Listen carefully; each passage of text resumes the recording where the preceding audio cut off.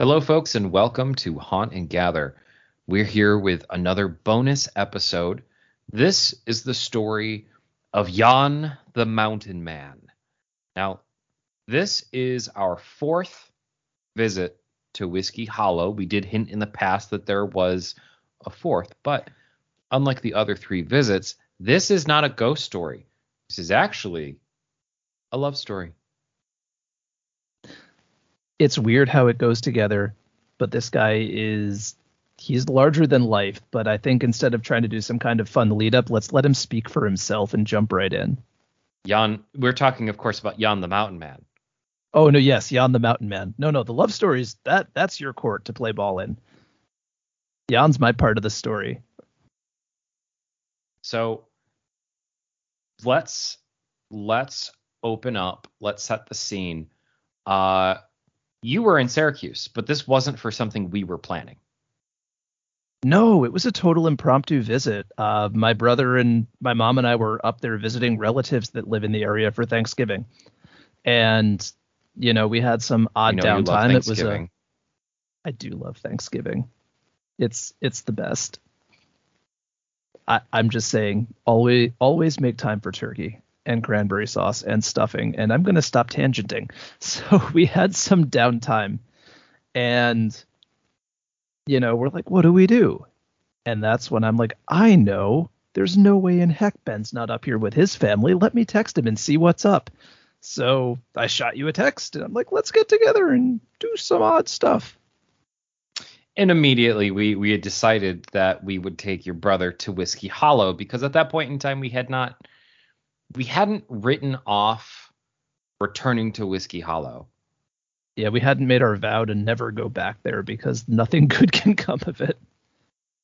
So at this point in time, I had just started talking to someone that I had met on Hinge the day before. We were both avoiding family politics on Thanksgiving.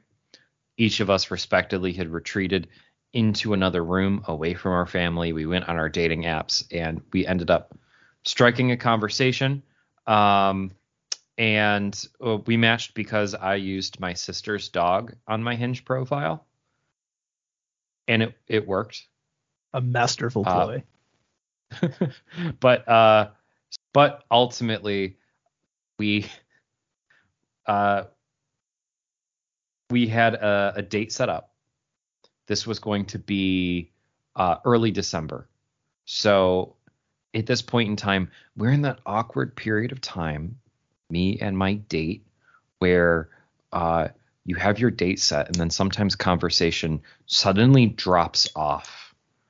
Now, Jack, I know you haven't really done a lot of dating apps. I can safely say I have never done online dating. And that's not a brag. I was close to trying it before I met my girlfriend. I really wanted to set up his profile, do a photo shoot for him.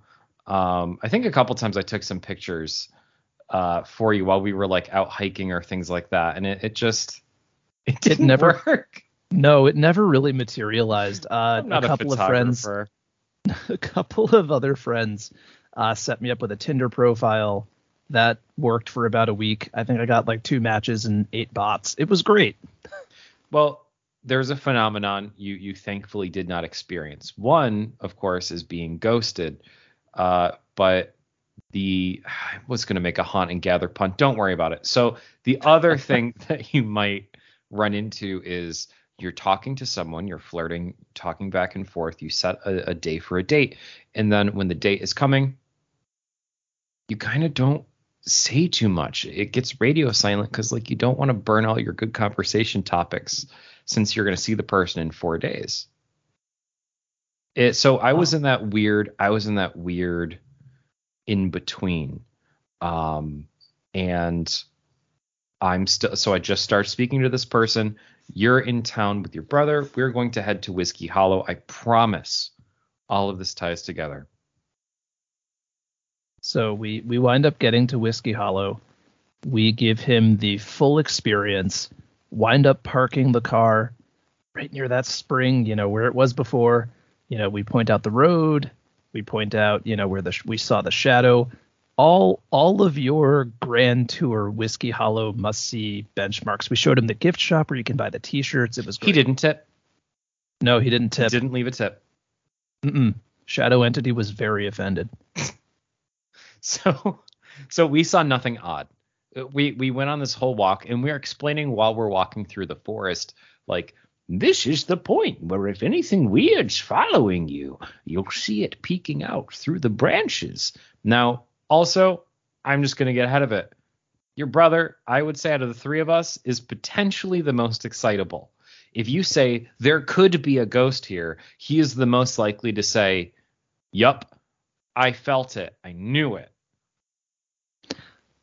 Yeah, that's a pretty safe bet. If you think that we're huge into folklore, he is huge into folklore. It's big into folklore. Now, I mention this only because he was tremendously unimpressed. Yes. It was just a walk. Like, I don't get it. It's a walk in the woods. It's a great nature trail. But what are you guys trying to show me here? Now, we're getting back towards the car where we parked. And much like our other visits, we backed the car into this area where there's this kind of like little trickling stream coming out of from a rock. And it flows underneath the car. And so we're heading back. But there's a truck blocking the car. And immediately I regress back to Nam. I'm thinking, oh God, it's the cult after all. Shit, not again. They've come for us. So we approach. We figure, hey, maybe it's not a cult that wants to kill us. Maybe we can get away with an awkward conversation and a few pamphlets. It only takes one good charisma roll, right? So that's it. There's this guy. He was incredibly chatty and super friendly. But just, it was kind of this like, dude, can you move your car so we can leave? Now, mind you, he's filling up bottles from this spring. These big jugs. Yeah. Like 5-gallon water jugs. And his truck, the bed of the truck is full of these jugs of water. And he's explaining to us like, yes, my children and I, we only drink from the clean spring water. Now, by the way, he didn't actually sound like this, but he felt like this.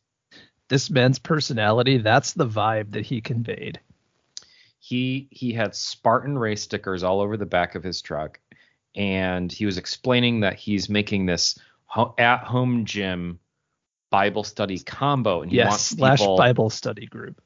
He wants people to sign up for it. I've lived in upstate central New York long enough to know that when your car is blocked and someone's talking about a Bible study group, like, you're not getting out of that unscathed. No, the invitation's coming. It's just a matter of when. Now, I remember one of the things he was chatty about when he's explaining, like, I only drink this fresh water, is that Saratoga Springs, he was complaining, has a spigot on their spring. He's like, it's a faucet. They have a spring just like us, but it's a faucet. Must be nice, right? And I'm thinking, like, I live in Saratoga Springs. No, that's not what that is. He thought, like, all the townsfolk go to this one spigot on a rock, and that's Saratoga Springs. So all the townsfolk get their water from this one point. Yeah, it was absolutely wild. But he then insists to us that we drink from this stream, and he gave us each a jug of the water. He actually did. He handed us each a gallon jug of the water. And he made us drink. He made us drink, and I drank Jan's mountain water. I think we all did. Matt and I think, had like polite sips. And then you were like, I'm gonna take a friggin' mouthful, and you just glugged some back. I did. And you know what? I felt strong. Yeah, you wanted to run the races.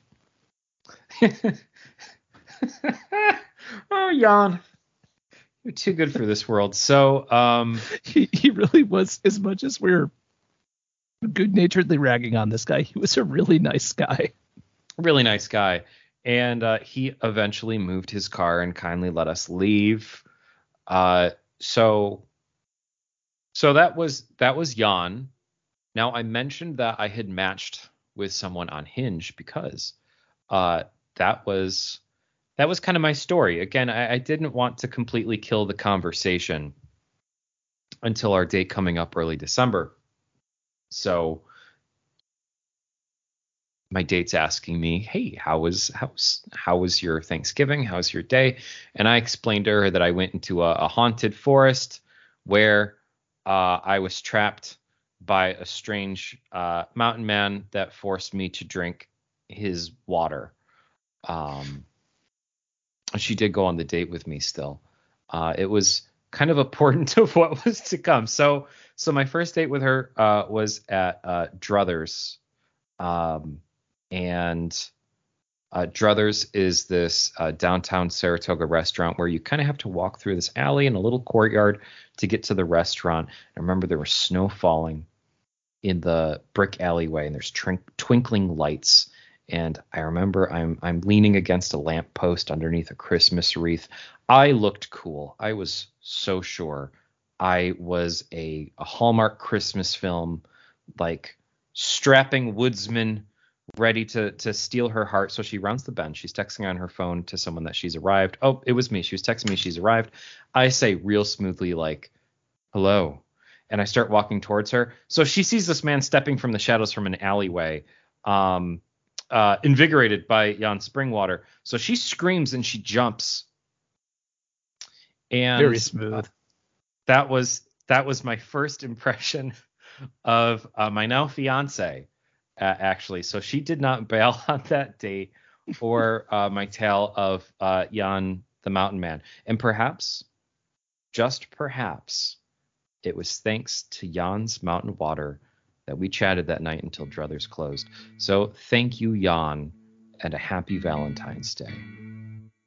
Happy Valentine's Day, everybody.